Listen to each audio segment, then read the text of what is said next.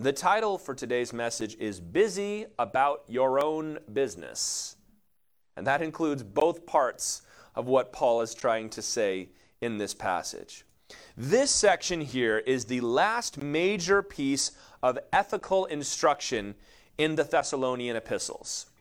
There's been a lot of encouragement and blessing that Paul has given. There's been several points of theology, especially related to eschatology, that Paul has given. And there have been a few points of ethical instruction. In the last few weeks, we've been seeing prayers and benedictions that the authors have given. And this is the last major point that he wants to make. And the subject is idleness. This was hinted at in 1 Thessalonians 5, verse 14, where it said, admonish the idle. Paul, Silas, and Timothy only mentioned it in the last book. But it seems now, as they wrote the next one, it was enough of a problem they wanted to address it fully. And as we're going to see, this is not just idleness as we think of it, but it's disorderliness that manifests itself in laziness and meddling in other people's affairs. And this passage teaches us the importance of self-discipline, the importance of hard work, very practical lesson. It also teaches the importance of looking to your own life. And we've hit this before in 1 Thessalonians, that God's given you a life to live, and you must live that life, and not the one that the person next to you is living. Being a busybody can be a great cover for idleness and stagnation. It's an interesting connection that he makes. Because when you're a busybody, when you're meddling in other people's affairs, you look really busy because there's a lot of activity going on. But what that can cover up is that in your own life, you are in fact very lazy. You're stagnating in your walk with the Lord. And we must confront that attitude. This is actually the command that they're going to give, that the church must not allow this to continue. So this is not maybe a typical Sunday message on sin to address, but it's an important one. And I think it's one that might hit close to home for some of us. So let's open up now, reading verse 6, and then we'll continue as we go through the message. Now, we command you, brothers, in the name of our Lord Jesus Christ, that you keep away from any brother who is walking in idleness and not in accord with the tradition that you received from us. So my friends who are in the inductive Bible study class, you know that a word like now signals the beginning of a new section, that we're moving on from what was said before into something else. And he says they have a command in the name of our Lord Jesus Christ. So that's pretty significant. When Paul the apostle and Silas and Timothy say, we have a command for you in the name of Jesus Christ, you ought to pay attention. And he says to keep away from idle brothers in the church. To keep away, to not spend time with, to not ignore maybe, but certainly not to become a close intimate of somebody who is idle in the church. Verse 14, which we're not going to get to today, explains the motive behind that. It says that he may be ashamed. Why do we keep away? Because we don't like them? No, because we're trying to shame them. This is the New Testament approach to church discipline.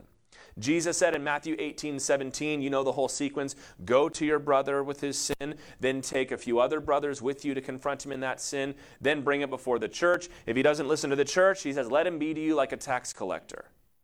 To keep away from. 1 Corinthians 5, verse 5, there was a man engaged in a grievous sin in the Corinthian church. And Paul said, you are to put him out of fellowship. He says, deliver him over to Satan for the destruction of his flesh, that his soul may be saved. The removal of fellowship in the church is less about how we typically think of it when we hear the word excommunication, where we say, we revoke your salvation. The church does not have that authority. Salvation comes from God alone. What we are doing is we are removing spiritual protection from that person. And if you don't believe in the supernatural, this isn't going to make a lot of sense to you. What we believe when we must withdraw fellowship from somebody is that by our prayers and by our company, there is a protection that comes over a person's life. And when you remove that from them, when you remove them from the church, this is very somber when this has to be done. You pray that they are allowed to get a mouthful of their sin, even to see their life ravaged, that they might return to the Lord in repentance. And that's always the goal of Christian discipline, is reconciliation. It's very difficult to do church discipline now because if you tell somebody you're no longer welcome here, they say that's fine and they skip on down the road and they go to another church. And I have seen in many cases, to maybe boost your spirits a little bit, that very often good churches are willing to partner with each other in this. Where if somebody that we are trying to bring around to return to the Lord and repent, if they go on to the church down the road, I've seen many times you call that church and you say, listen, this person is running from the discipline of the church. They're running from their responsibility. And I've seen other pastors tell that person, you can't stay here. You need to go back. So we want to talk negatively about the church. I've seen the churches come together in this way many times. So we ought to be grateful for that. But it's always with the goal towards reconciliation. So specifically though, this is for the one who is walking in idleness, as the ESV translates it. This is the Greek word ataktos. Ataktos. And it's interesting that it's translated idleness because literally is a negation. Taktos relates to the word for orderly. So this is without order. It means disorderly. It means unruly. I like that word. It means that they're making trouble. They're not following the standard. So this word itself is not specifically about laziness. In fact, it was used in much of the literature of the time to describe chaos. The Jewish philosopher Philo used this word to describe creation before the Lord said, let there be light, right? When the Spirit of God was hovering over the waters, unformed and void. Josephus used this word to describe a disorderly retreat when an enemy was beaten back in battle. So it can have that sense of chaotic. So it doesn't specifically mean laziness, but as we go through this passage, you'll see that that is the issue that Paul was addressing, which makes for an interesting connection. What does disorderly have to do with being idle and lazy? Well, quite a bit, as we're going to see. Idleness leads to all manner of disorder in God's church. Don't you know this? Folks need stuff to do. When you don't have something to do, you're going to get in trouble. You're going to start looking for something to do. You're going to make trouble. And we don't always do it on purpose, but maybe you just start asking questions that you know are going to lead to trouble and you start pressing the issue. You know, if you're spending time on the internet and you don't have any reason to be on the internet and you're just kind of scrolling around, it's not going to end well. That's not a positive situation, is it? We say that idle hands are the devil's workshop, and it's true. People ought to be busy. As a former youth pastor, I'm a big believer in teenagers wearing themselves out. Well, I don't want them to be too worn out and stressed. Yeah, you do. You want them to be exhausted. All of us should be. We should be, you should be working. You should be having hobbies. You should be having a social life. You should be going to church. I'm not talking about, beating people down, but I have found when I'm not busy, that's when I get into trouble. My friends, same way. Proverbs 10 verse 4 says, a slack hand causes poverty, but the hand of the diligent makes rich. The book of Proverbs is replete with instructions to work hard and to avoid sloth as a sin. You ever watch one of those National Geographic documentaries where they start looking at sloths? You almost get stressed out watching them move. It's like, hurry up, come on. I forget which one I saw, but it was, we're going to watch this sloth make its way across this island, and it was agonizing, right? So it's a perfect description of idleness, that word sloth. People that don't want to move, they don't want to work hard. And the book of Proverbs says that causes poverty. But the opposite of that, the hand of the diligent makes rich. And the New Testament, of course, carries this theme along. We're reading it right here. That God's people are to be hardworking and not idle. And I just expressed the relationship between idleness and being disorderly, as we saw. That one leads to the other. Even though one sounds like a lack of activity, you're going to do something. And it's not usually good. I can identify 6 kinds of laziness that we face. Maybe you could come up with a few more. You'll have some fun in the home fellowships thinking about that maybe. But I can see 6 types of laziness that you maybe want to take notes and write down that we can apply to this passage. And they all start with P, so isn't that clever? Number one, this is personal laziness. This is what we usually think of when we hear the word idle, when we hear the word lazy, when we hear the word slothful. This is how the Old Testament would say being a sluggard. Does Isn't that a good word? I ought to bring that word back. It's got slug in it. Being a sluggard.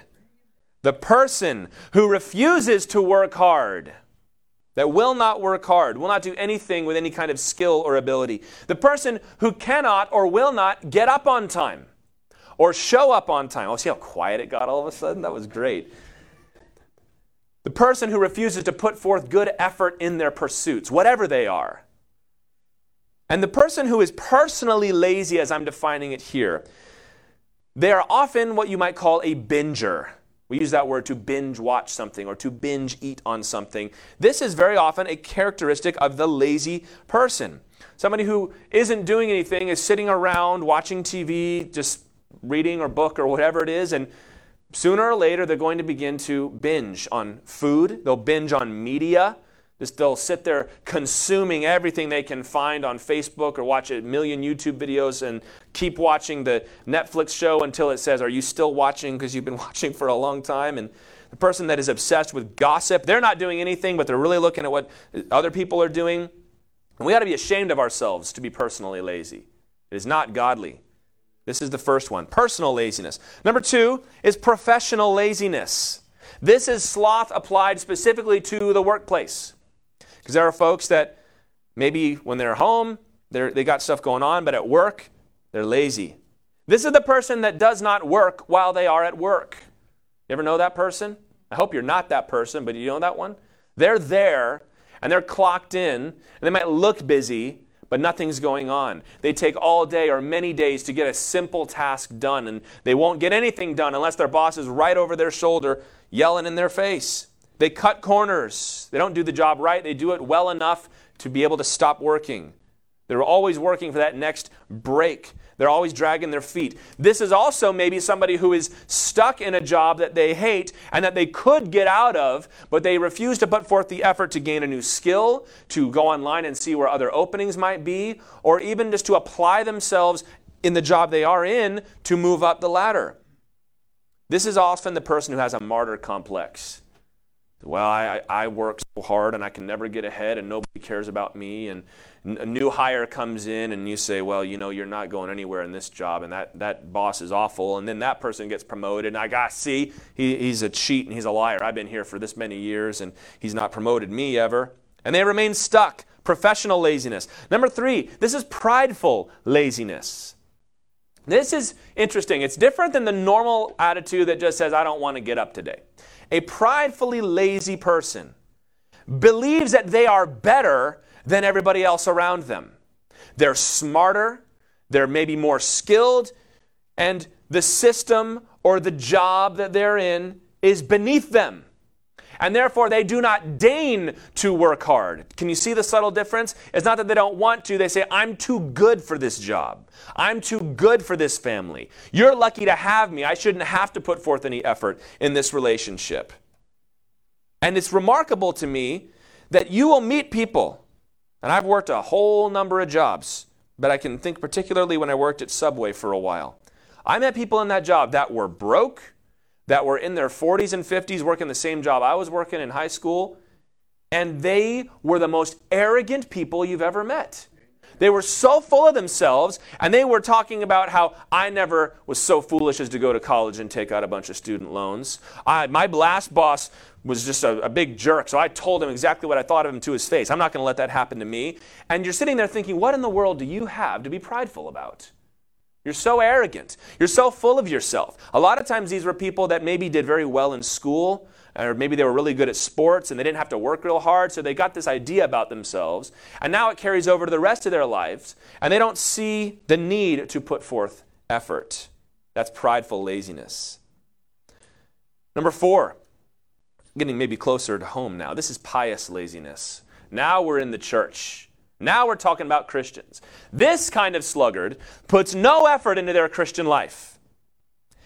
Maybe they work hard elsewhere. They work hard at work. They work hard at their play. But they refuse to do the things that you must do to maintain a vibrant Christian life. They refuse to pray. Or if they do, it's yubba-dub-dub, thanks for the grub, moving right along. They refuse to read the Bible, but they're more than happy to tell you what the Bible means, I have found. They refuse to attend church regularly because the church is just this or that. They refuse to volunteer to help with people. They're never going to be approached by anybody in the church for help or for ministry. They don't put forth any effort. And maybe they have a little bit of that last attitude we talked about, where they're cynical about the Christian faith. And they say, well, yeah, there's really nothing to that. It's important to believe, but I'm not going to put forth any kind of effort. And then they maybe will wonder why they're not getting the same kind of vibrancy out of their walk with Jesus as the rest of us. It's a shallow faith. And very often, this person's faith is shallow and they don't care. Number 5, I'm going to pick on myself here. Hopefully not myself, but my crowd, is pastoral laziness. I'm going to pick on pastors for a minute here, although this can certainly apply broadly. This is a guy who mooches off the church. He maybe is the pastor or the elder or the bishop or the deacon, and he's making money off the church, using it as his piggy bank, as his mini kingdom. It's his way of being in charge of people. And he's not going to put forth the effort to shepherd the flock as he ought to. He's not going to put forth effort maybe to even grow and expand the ministry. He's not going to put forth effort to study the word because he knows he doesn't have to. All he's got to do is get up, say the things that people want to hear, and move right along. He likes getting applause. He likes being called pastor. Maybe he'll insist that you call him pastor. But he won't touch the real work. There are a lot of people like this. They're in ministry and they've got titles, but they're lazy, they're sluggards, and they see the church as the way for them to work the least amount possible and still make a living for themselves. And there are people like this at every level of the church. It's not just pastors. And maybe it's not just about money. Maybe it's about popularity. Who knows? And number 6 is what I will call prophetic laziness. But you should probably put prophetic in quotes here. Prophetic laziness. This one's a doozy. And this may be what the Thessalonians were dealing with. These are people who believe that because the end is near, because the rapture could be coming at any minute, why should I do any work? Why should I be about the Lord's business if he's just coming back anyway? Why evangelize? This nation is so broken, the only thing that could possibly happen is the rapture anyway. Why go to church? They're all corrupt, and I don't want to be around those people when the rapture comes. Why love people? God's already determined what he's going to do. I've heard all these attitudes before. They say, it's all over anyway, so why put forth any effort? Why should I commit myself to the Lord or join myself to this ministry endeavor? I've even heard people say, why should we pray for God to send revival? Why should we pray for people to be saved when we should just be praying for God to bring swift judgment upon this world? And it sounds so spiritual, but these are people who use what they would see as prophetic insight to neglect the main trunk of the Christianity tree. They're so busy with this branch over here, they can't see the main part. And we talked about this a lot, didn't we, as we went through these books? Paul was saying anybody that says, well, the end is near, therefore I don't have to do what God told me to do, you could almost call them a false prophet, because that's the exact opposite of what Jesus told us to do. The Bible says as we see the day approaching, we ought to all the more be doing what God has called us to do. Anybody who says, well, the rapture is coming soon, therefore we can just kind of sit back and wait, I don't think you understand. I'm talking about the end of the world and everybody around you is going to be consumed with fiery heat. Doesn't that make you want to get out and get the gospel out? Don't you want to be found exhausted when Jesus comes back? Peter says, since we know these things are going to be dissolved, what manner of men ought we to be? 1 John says that we should live our lives in such a way that we need not shrink from him in shame at his coming. But there are folks that will do this, and they're all online. Well, there's nothing left but the return of Jesus, so might as well just sit back and wait, relax and be raptured.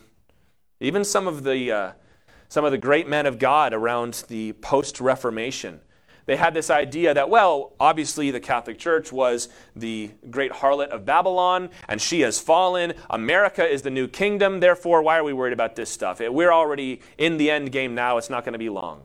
The church had the same idea when Constantine gave the Edict of Milan. See, Rome, the Roman Empire, has become Christian. Therefore, it's just a matter of time. And the church got lazy. And that's not biblical at all. As Paul says, none of these things are in accord with the tradition that you received from us. Idleness, laziness, sloth. We could throw gluttony in there. None of these things are godly. Whatever your excuse is, it's not godly. Colossians 3, Verses 23 and 24, you know these verses. Paul said this, "Whatever you do, work heartily, as for the Lord and not for me, knowing that from the Lord you will receive the inheritance as your reward. You are serving the Lord Christ." Work heartily. What does that mean? Put your heart into it. Work hard at everything that you do, like you're doing it for Jesus, because as he says in verse 24, you are doing it for Jesus. I had to have this conversation with my sons lately because they're going to their baseball practices, and you know how it is. They're little kids. The sun gets hot. They've been running around, and I don't want to go back. I said, no, you're going to go out there and you're going to do your best because you're not doing it for them or for me or for yourself. You're doing it for the Lord Jesus Christ. That your life that God has given you, this short life, is meant to be lived to the fullest. John 10:10, that abundant life. Work hard. It's a bad testimony for Christians to be slackers. So we're not only to avoid these things, we're not only to pursue the opposite, which we're going to talk about in a minute. This verse tells us that the church ought to enforce it on one another. You see that? "Now we command you, brothers, in the name of our Lord Jesus Christ, keep away from any brother who is walking in idleness." The church is to correct one another in these things. That when we see each other walking in these kinds of idleness, laziness, when someone comes in and talking about how they refuse to put forth any effort at their job because their boss is a jerk, we ought to correct one another in that. When we notice that somebody who is in the fellowship with us is not putting forth any kind of effort to develop their spiritual walk, we ought to gently ask them what's going on. Home fellowships are perfect for this. When you start to get a flavor for how someone is living, and maybe somebody comes to church and tries to do everything right at church, but then they go home and their life is one of laziness and sloth. This is where the mature in the church ought to go to them and say, listen, you're trying to get over this sin, but really your problem is that you're lazy and you don't put forth effort in anything. I found a lot of sins can be solved by getting over laziness, because it's hard to tell yourself no when you tell yourself yes all the time. Fasting can help with this too. So now that we know what the issue is, this idleness, this disorderliness, Paul is going to show us instead what we ought to imitate. So let's go away from what we shouldn't do. Let's move on to what we should do at verses 7 through 10. For, which is an explanatory word, keep away from those folks. For, because you yourselves know how you ought to imitate us, because we were not idle when we were with you. Nor did we eat anyone's bread without paying for it. But with toil and labor we worked night and day that we might not be a burden to any of you. It was not because we do not have that right, but to give you in ourselves an example to imitate. For even when we were with you, we would give you this command: if anyone is not willing to work, let him not eat. That's in your Bible. So instead of idleness or disorderliness manifesting itself as laziness, the authors refer to their own example for imitation.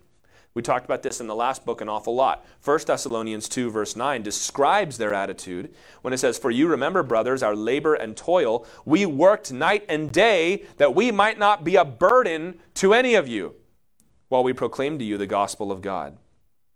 That's what they did in Thessalonica. They worked night and day so that they did not need to receive financial support from anyone in the church. Now, Paul made this his practice, that when he went into a new place, he would not accept financial compensation. When he was planting the church, he did not want their money or their support. Instead, he would work. He was a tent maker. He would make tents like Priscilla and Aquila to support himself. As a good example, he was trying to show them this is what a Christian life is. It's a hard-working life. That if God is real and Jesus has died on the cross, it ought to make us hard-working people. And to be clear, as he says here in verse 9, it was not because we do not have that right, but to give you an example. There would be nothing wrong with Paul and his co-workers being supported by the church. Paul says, this is my loving choice to adorn the gospel a little bit more. The same reason Paul did not take a wife, although he certainly had the right to take a wife. He said, I don't want anything to hinder my ministry, even though great men like Peter, of course, had wives, and there's nothing wrong with that. He explains it further in 1 Corinthians 9. In the same way, the Lord commanded that those who proclaim the gospel should get their living by the gospel. But I, he says, have made no use of any of these rights. Nor am I writing these things to secure any such provision, for I would rather die than have anyone deprive me of my ground for boasting. So he says, it is biblical and godly and right for ministers of the gospel to be supported financially by that ministry. Paul, though, says, I have chosen not to do that because I want to set an example not of being unwilling to take money, but of showing everybody what hard work looks like. For my own part, before Calvary Chapel Trustville was able to pay me and to bring me on full time, I worked hard to support my own family. I worked for 1-800-GOT-JUNK. I drove one of those trucks. I went around to people's houses and I cleared out their stuff. I went to businesses and cleaned out their dumpsters. I went into people's basements and attics and they said, I don't know what all is down there, but get as much as you can and fill up 2 trucks and then I'll pay you. I went into the landfill 6 or 7 times a day. I worked long hours, I worked hard, I got injuries, all the rest of it, because the church was not ready to support me yet. And even when we got to a place where the church could have supported me, there were other priorities that we had ahead of time. So I'm not boasting about myself. I'm showing you that this is an example that we all ought to imitate, that I myself have imitated. After I finished working there, I worked for a radio station for a little while, and then Catlin worked for a little while I took care of the kids. And now, graciously, we are more than able to support me in this work. And that's what we're doing. And we should be happy and proud of that. But this is what Christianity is. Not being too prideful to work, not being too lazy to put forth effort, but willing to do whatever it takes in order to accomplish the work that God has given you to do. Christianity is not a slacker's religion. You should hear that. We don't believe in slacking off in the church. In fact, look at verse 10. This is a rather strong word. For anybody who is not willing to work, let him not eat.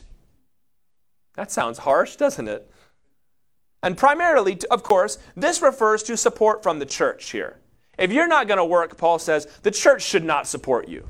He's saying, don't come to the church asking for money to pay your rent or to pay your bills if you're not working. If you're not putting forth effort to support yourself, there's another verse that I didn't put in the slides, but the Bible says that a man who does not support his own family has denied the faith and is worse than an unbeliever. Ooh, how about that? Denied the faith and worse than an unbeliever if you refuse to support your family. So certainly the church should not support idle people. Even in 1 Timothy chapter 5, when it talks about the widows that they would support, Paul gave some examples of the widows that should not be supported. And one of the things he said is, if she's still young enough to get married and have children, she has no business being supported by the church. And even so, if she's not set a good example of a Christian woman and a godly, hardworking person, she doesn't deserve the support of the church either. And there are some people that make a living, I mean a living, out of guilting churches into giving them money. And once you've worked on staff at a church of any kind of size for a while, you learn real fast not to feel too bad for anybody coming in.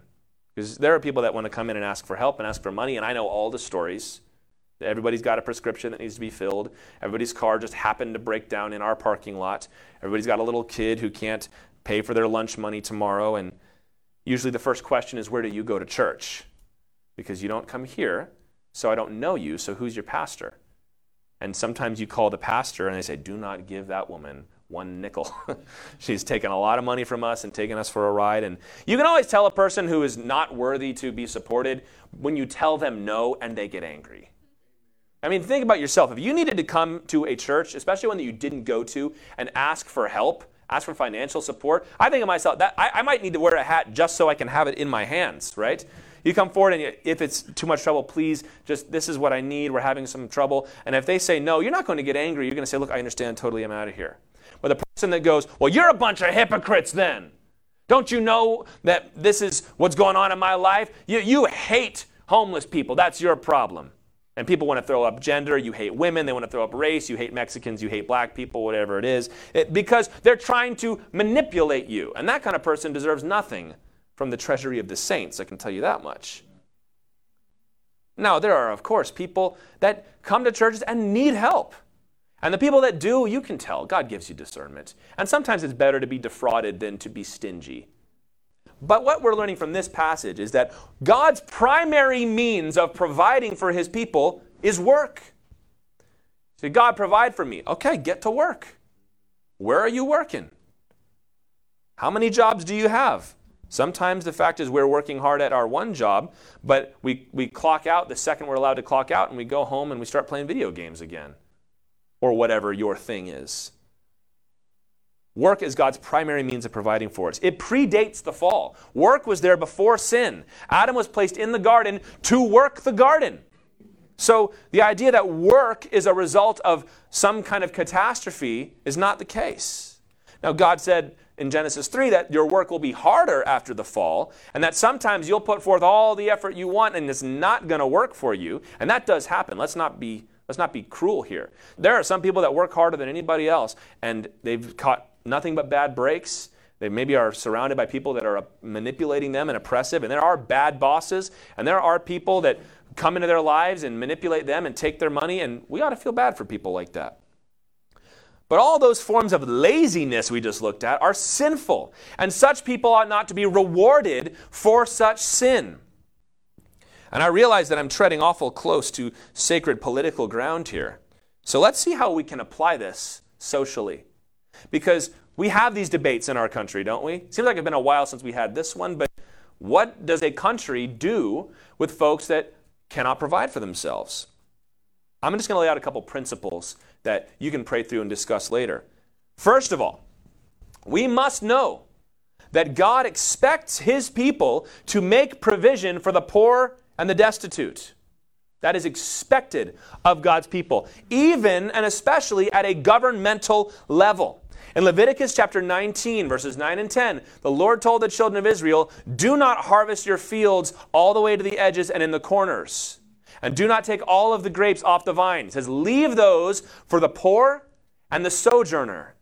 Sojourner would be somebody who is not a citizen in your country. He said, leave something so that they can be provided for. When there were feast days, they were required to find the people that had nothing and give them something to celebrate with. So we have programs in our country that are financial safeguards. They're all kind of under that catch-all name of welfare, but there are important safeguards. And a society as wealthy as ours, it would be shameful for us not to make adequate provision for those who are poor and destitute among us. It is absolutely biblical for God's people to have compassion for those in poverty, not disdain. So that's principle number one. Principle number two is where we apply this verse. It is not shameful to need help, but it is shameful to abuse the help that is given. So rule number one, make provision for the poor. Rule number two, do not abuse that provision. People who take government or church or neighbor's money that's supposed to be used for food or for rent or for student loans, and they go and they spend it on their own pleasures, as the Bible would say, or they have no intention of paying it back. My wife used to work in the financial aid department of Liberty University, and there were people that would call in scamming the system because they knew they could get $50,000 in student loans with one phone call, and they would just have $50,000 and never go to school. And you know who it was most of all who did that? Old people. People who were past retirement. Maybe their Social Security wasn't doing it for them. They would go and take out these enormous loans because they knew that before it comes due, I'm probably not going to be around. This was a problem that happened all the time. There are even certain zip codes that were automatically flagged for fraud because there were these scam rings that would go around telling people how to game the system. That's shameful. And you know something else? There is nothing shameful about taking support when it is offered and when it is available to you. So if you ever lose your job or if you ever are having trouble with your bills, don't ever be ashamed of taking the support that is put in place. God had Israel put those things in place. But here's something else to remind you. Romans 13:8, the Bible says, "Owe no one anything except to love them." The Bible tells us that we as Christians should do our best not to be dependent upon anybody else except the Lord. So what concerns me sometimes is when there are Christians whose entire income and entire provision for their whole life is dependent upon the government or a church or a ministry or a family. And what you have immediately done is you have put yourself at the mercy of that group or that organization. And hopefully nothing bad ever happens. But what happens if, God forbid, some evil ruler government were to get into place and they were to begin to say that if you believe such and such, or you go to a church that believes X, Y, or Z, then we're not going to permit you to receive government assistance. Now all of a sudden you're in trouble because where is it going to come from? So we ought to work as best we can to be supported by ourselves and by the Lord. So we should provide for the poor, both in the church and I believe socially as well, but we also need to make sure that that is not abused. And there is always a lively debate in the United States of America over how best to do this. You know what? Have your own opinion on that. Just remember what the Word says, and we always want to, I think, err on the side of compassion, don't you think? I also want to throw one thing out there because this is new, and I think this probably will not have a very long life, but I'm going to go ahead and address it. It's related to what we talked about last week. This whole idea of working hard, if anyone's not willing to work, let him not eat. This is very often today called the white work ethic. Have you heard this? The idea of working hard and earning everything that you get is accused of being imperialist and colonialist, and that this is the way that white people do it, and they're trying to make everybody else do it, and that's how they got the slaves to work, and that's how they got the Indians, and blah, blah, blah, blah. You've heard the whole story. I think we ought to dispense with that, and you should not give that any kind of credence. You're reading it right here in your scripture. Open up the book of Proverbs. Look what Jesus said. Look what the apostles said. This is not a white thing. This is a Christian thing. And you know that the Bible was not written by white people. This is so funny when you say that Christianity is a white or even Western religion. It's not. It's a Middle Eastern religion. And people, don't you love it? People try to throw that in your face. They say, well, Jesus was Jewish, right? Like, yeah, I did in fact know that, believe it or not. And they said, well, Jesus probably wasn't blonde-haired, blue eyes. And yeah, we know that one too. We also know that the center of the Christian religion was in Africa for centuries. Then it was in Rome, and then it spread, and now it's in the United States primarily. But even that is changing, and it's moving to places like Brazil and Africa and China, South Korea. We have no problem with any of that. But they're all learning the same thing because they have the same Bible. I also think it is repugnant to attribute any sin to a person's ethnicity. Because what are you saying when you say that? You say, listen, that whole work ethic thing, the Protestant work ethic is whiteness. It's like, so then are you saying that somebody who is not white is naturally lazy? That sounds more racial than anything I was saying a minute ago. Or when you say that they can't help themselves because that's the way their culture is. I refuse to accept that. And I think that's awful. They say, well, you just don't understand that that's not the way they were raised. What you're saying is you don't understand. Black people are lazy. You don't understand. Mexicans are lazy. Chinese people are this or that. And that. So I think it's repugnant and sinful to do that kind of thing. And we ought not to accept that kind of argument. We're looking at what the Word of God says. And I don't really care what my culture says. In fact, we spend an awful lot of time around here attacking where our culture is wrong, don't we? So don't let anybody put a trip on you. Being a Christian is about working hard. Why? Can we examine why for a second? This is pretty cool. Because being a Christian fills your life with hope.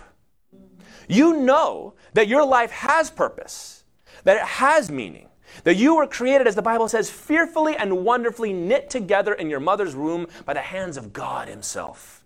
And that though your life is broken and hurt by sin, at the other end of the road, you have heaven waiting for you, where you're going to spend eternity with the Lord Jesus Christ. So the Bible says, redeem the time.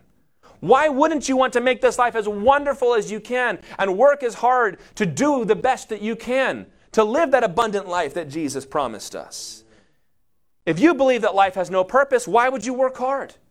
If you believe that your karma has dictated that this is the life you've got to live, maybe it's wrong to work hard. If you believe that the system is so broken that nobody can ever get a leg up, why would you work hard? But we're not working for the system, we're working for Jesus. So that's why Christians are hardworking, because we believe there's a reason to work hard and that we can improve our lives and that we can be sanctified and that even if it all fails financially, we're laying up treasures in heaven that are going to last forever, where moth and rust cannot destroy and the thief cannot break in and steal.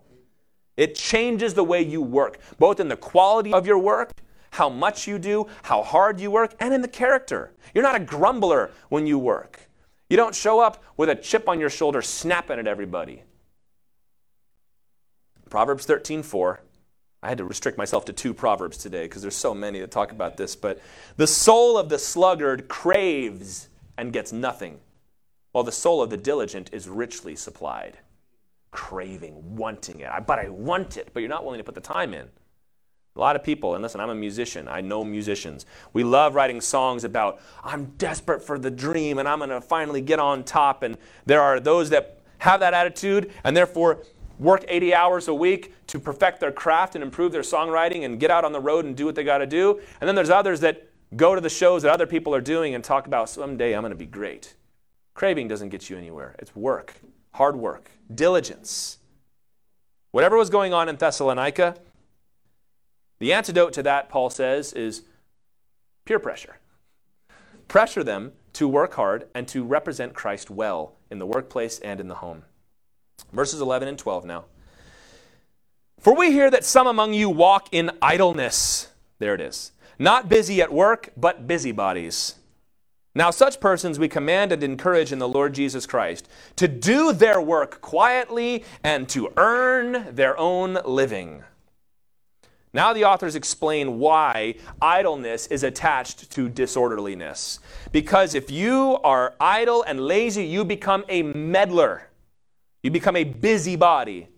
And there's a great play on words here that the ESV does an outstanding job of translating. Not busy at work, but busybodies. There are two Greek words here that also give a play on words. So he says, not ergozomenus, but peri-ergozomenus.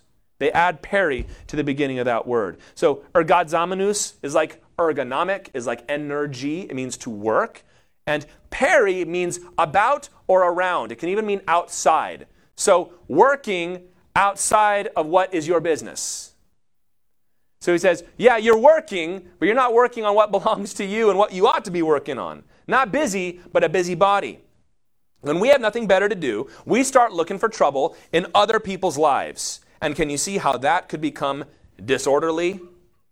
Idle people that have nothing going on start looking over the neighbor's fence and checking people's Facebook pages and asking tricky questions and harassing the waitstaff at their favorite restaurant.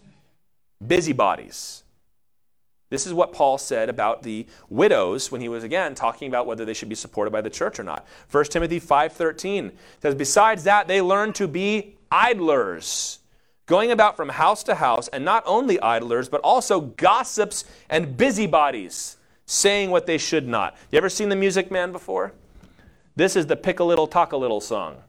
These are the ladies that have nothing going on except they get together, and it's funny, they give them those enormous hats. They're supposed to look like hens clucking together. And they sing that song, picking at everybody, talking about everybody.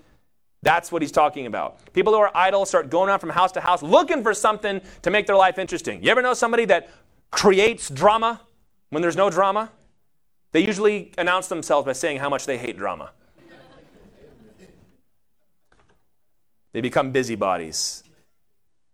Every kind of laziness we looked at leads to insolent meddling. So let's run through this list again. How does personal laziness make you a busybody? Well, when you refuse to fix yourself, you start looking for people to fix. And you can become critical and overbearing toward them. You meet these people at the soccer field with your kids. You meet them backstage. You meet them wherever they are pushing their children to work hard and do everything they know they're supposed to do. Meanwhile, they very obviously have not taken any care of themselves and are not doing anything in their own lives. That is becoming a busybody because you are personally lazy. You start looking for people. And sometimes it comes across as so helpful. Let me take care of that for you. Let me help you with that problem. Hey, you call me anytime and we'll talk about this. And it might be good advice, but you might say to yourself, why don't you do a little bit of that for you? And husbands and wives ought to help one another with this. When we see our wives or our kids or our husbands engaging in this activity. Number 2, professional laziness. How does that make you a busybody? When you got nothing going in your job, rather than try to fix that, you will find a different domain and try to dominate that. You meet people like this in church. They have their ministry and no one else is allowed to touch. These are the kind of people who volunteer to become the president of the Homeowners Association. That want to tell you that your grass is 1/8 of an inch too long. And you think to yourself, why do you care? Because there's nothing else going on. Because they can't get it going in this place or that place over there. So we're gonna get in this domain, the ball field, whatever it is, and we're going to dominate that. Number 3, prideful laziness. Remember, this is the person that's too arrogant to work. How do they become a busybody? Well, they're an expert on why all life is useless. And they go out of their way to ruin it for everybody else. You find these people in the comment section of YouTube videos. You find people like this on Reddit. You find people like this ruining your kid's birthday party by telling them that Santa Claus isn't real. That's that kind of person. So why are they doing that? Because they think life means nothing. But if I see other people living meaningful lives, that kind of puts a pin in what I'm trying to do, so I'm going to go make sure everybody knows this. There are even television shows and artists and writers that will try to do this. Nothing matters. Well, then what are you doing then? Number 4, pious laziness. The lazy Christian. They stride around the church doing their favorite ministry of all, supervising. They want to be in charge. They don't want to do the work. They want to criticize the work that other people are doing. They want to criticize every decision the pastor makes. They're the ones that write long letters to the pastor telling him everything he's done wrong. They're the ones that say, I'm really concerned about her over there because she's really not doing it right. Butting in to people's lives while their own falls apart. You can always tell this because the people I have found in my life and ministry who are the most critical and the most obnoxious and the hardest to deal with, it inevitably comes out that there is some major grievous sin in their life that they're trying to cover up. Is that always the case? I guess probably not. But when your life is going okay, you don't feel the need to go around and pick at other people. Number 5, pastoral laziness. Well, they've got their meddling all set up for them in their congregations. You get a pastor like that, that's only interested in controlling people. The smart ones and the spiritual ones leave. And the ones who are left are the ones that are willing to put up with that kind of thing. Maybe they're just passive. Maybe they don't care. And they're the ones that are going to be controlled by these pastors. The most controlling and the most domineering pastors are not in large churches. They're in small churches where there's like 15, 20 people. And we're a small church, so I'm not coming down on that. But I'm saying the church shrivels to where the only people that are left are the ones who will put up with this guy. And number 6, prophetic laziness. People using the rapture or the return of the Lord as an excuse to stop working. You know what these people do? You know how they meddle? They become experts on who is and is not a false teacher. They find heresy under every rock. They expand the definition of heresy to not just mean a denial of the central tenets of the faith. They expand it to mean anybody who disagrees with me. They're especially, unfortunately, susceptible to false teaching for that reason. Because everybody in the church is wrong. And you become suspicious of everybody. And you won't go to church anymore because what if they're an evil false teacher? And even normal evangelical Christians that you should be benefiting from, you disagree on 1 or 2 points, therefore they're a wolf and I've got to avoid them. You know what you end up with? You end up becoming friends with other people that are just like that. You come up with your own weird doctrines and you fall away from the faith. Meddling other people. Someone says, oh, look at this quote from so-and-so. I love it. Well, you know that he's a heretic, right? Doesn't seem like a heretic. Yeah, well, you got to watch these 5 videos that I found on YouTube that explain why he's a heretic. All 6. You become a meddler. You become a busybody. That's how idleness leads to disorderliness. Can you see the connection? I love the admonition in verse 12. He says 2 things. What do we do for a person like that? Maybe you're a person like that. Number 1, work quietly. In the age of social media, it seems impossible to do that, isn't it? My mother's like, I don't understand. Some people, it's like every time they make the bed, they've got to put it online for everybody to cheer and celebrate and tell them how great they are. You know? It's like, I made a pie, praise me, you know? And there's a difference between, just sharing your life and wanting everybody to tell you how great you are, right? There's a difference there, but what do you need to be so loud for? What do you got to be so obnoxious for? Work quietly. And if you can't enjoy something unless people are seeing you do it, find something else to do. Because that's not where your heart is. You know something that you love if you do it if nobody knew, right? If you love music, you're going to play your guitar and you're going to sing even if nobody's listening, maybe especially if nobody's listening. If you would be like Emily Dickinson and write poetry, even though not a soul is going to see it your whole life, while you're making these masterpieces, that's true love of something, right? Should be the same for our walk with the Lord, right? If I'm the only Christian left, I'm still following Jesus. And number 2, earn your own living. Live your own life. Delight in what God has given to you, not someone else. When you come home and you look at your house and your family and you just go, oh, I can't stand any of this. So you just turn on the TV and you watch for hours and hours until you get up and leave. But every time you go over to somebody else's house, you're looking at this and you're asking them about that and you're telling their kids what to do and you're giving them suggestions. Do all that for your own life. Go home and take control of what God has given to you. Delight in that. Work quietly and earn your own living. Earn your own living. Earn what you get. Don't you know that when you earn something, it just feels better than when it's handed to you? And when you're a kid, it's nice to get a trophy. Then you get a little older and you realize, but we only won one game that year. What did I get a trophy for? But you get a championship trophy, that's something else. It applies to your Christian life too. It applies to your financial life and your work life. Earn your own living. And lazy people are great critics, aren't they? They're really good at finding out where everybody else is doing it wrong. Not to quote the scripture, but to quote Theodore Roosevelt, it's not the critic who counts. It's not the person who's outside telling everybody else what they're doing wrong. It's the man that's actually out there, as he would say, in the arena, doing it.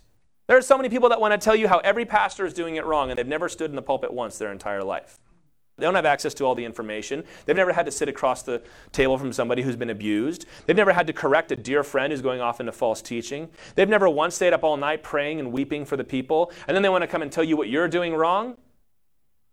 God is not glorified by your sloth and your gluttony. It's annoying and it's hypocritical.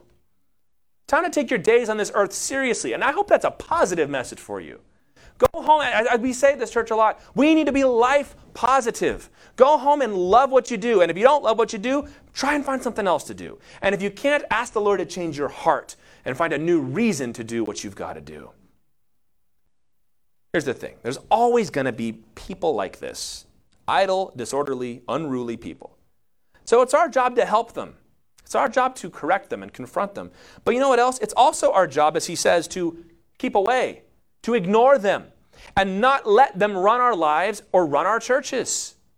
If you've got that one friend who's always coming over and telling you how you're doing it wrong, and the way you raise your kids is wrong, and the way you decorate your house is wrong, and the way you cook is wrong, stop listening to that person. Well, they're my friend. No, they're not really. They're the fly in the ointment of the life that God has given to you. Well, I'm trying to share Jesus with them. Well, are you, or are you just letting them come into your house and walk all over you? It happens in the churches. We should not let the most lazy, slothful, but loud people run the show. And by the grace of God, we will not allow that to happen here. Usually, if you confront a person like that once or twice, they'll move on down the road and they'll find somebody that will let them be loud. We can't let people like that have the lead in God's church. I'm going to end with one of my favorite passages from Ecclesiastes chapter 5, verses 18 through 20. He says, "Behold, what I have seen to be good and fitting." So Ecclesiastes is all about vain things, right? What's vanity? What doesn't last? What doesn't seem fair? But here he says, this is what's good and what's fitting. Eat and drink and find enjoyment in all the toil with which one toils under the sun, the few days of his life that God has given him, for this is his lot. Everyone also to whom God has given wealth and possessions and power, to enjoy them, and to accept his lot and rejoice in his toil. This is the gift of God, for he will not much remember the days of his life, because God keeps him occupied with joy in his heart. Isn't that a wonderful little passage there?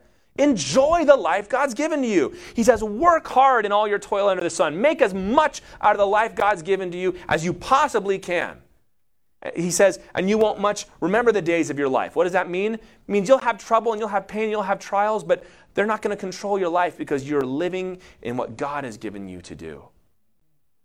God's got a great life waiting for you. Take control of it by the Holy Spirit. The fruit of the Spirit is self-control.